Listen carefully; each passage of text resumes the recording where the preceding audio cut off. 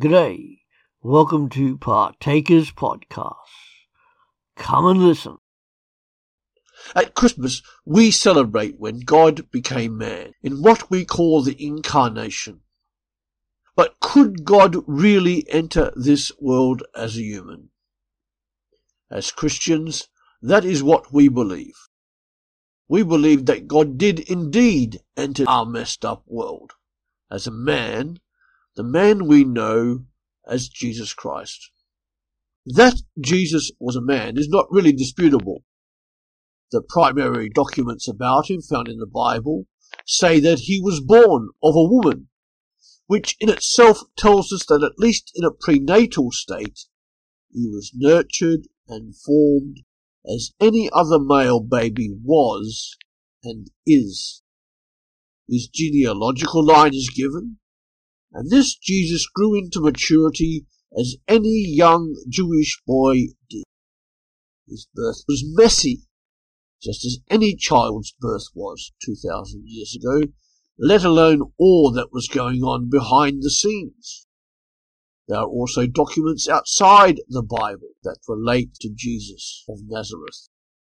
And with his humanity and being fully human, that's key to remember, Jesus Christ exhibited normal human emotions, such as loving, happiness, joy, laughter, weeping, sadness, anger, and anguish.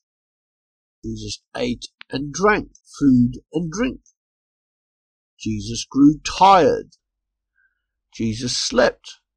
He perspired. He bled blood. Jesus died just as all humans do. Religiously, he worshipped as a Jew. Not only these things, but the 4 biographies or gospels written about him all acknowledge his humanity. Jesus Christ was human in every way that we are, physically, mentally, and emotionally. The only exception to this is that he was sinless. He was without sin. Yet we must ask, could Jesus have sinned? Yes, we know he was tempted just as we are. We have the documentary evidence for that. But could Jesus really have succumbed to temptation, to sin? We must conclude that while he could have sinned, he was human, fully human, it was most certain he would not and did not. For if Jesus Christ had sinned, he then would have been in need of a saviour himself. And that, of course, is an untenable position. But why did Jesus, and does Jesus, need to be fully human? Firstly, so that Jesus' death could appease God's anger with us. Secondly, so that Jesus can empathise and pray for us. Thirdly, Jesus exhibited true and perfect humanity. Fourthly, due to his perfect humanity, Jesus Christ is our example to follow. Oh, that we would. And then fifthly, it exhibits, in Jesus being fully human, that true human nature is good. And lastly, while God is both above and beyond, God is not so far removed from us that God cannot interact with his creation.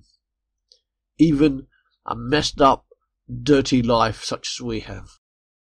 Before we go today, let's look at some of the major errors or heresies made concerning the humanity of Jesus in history.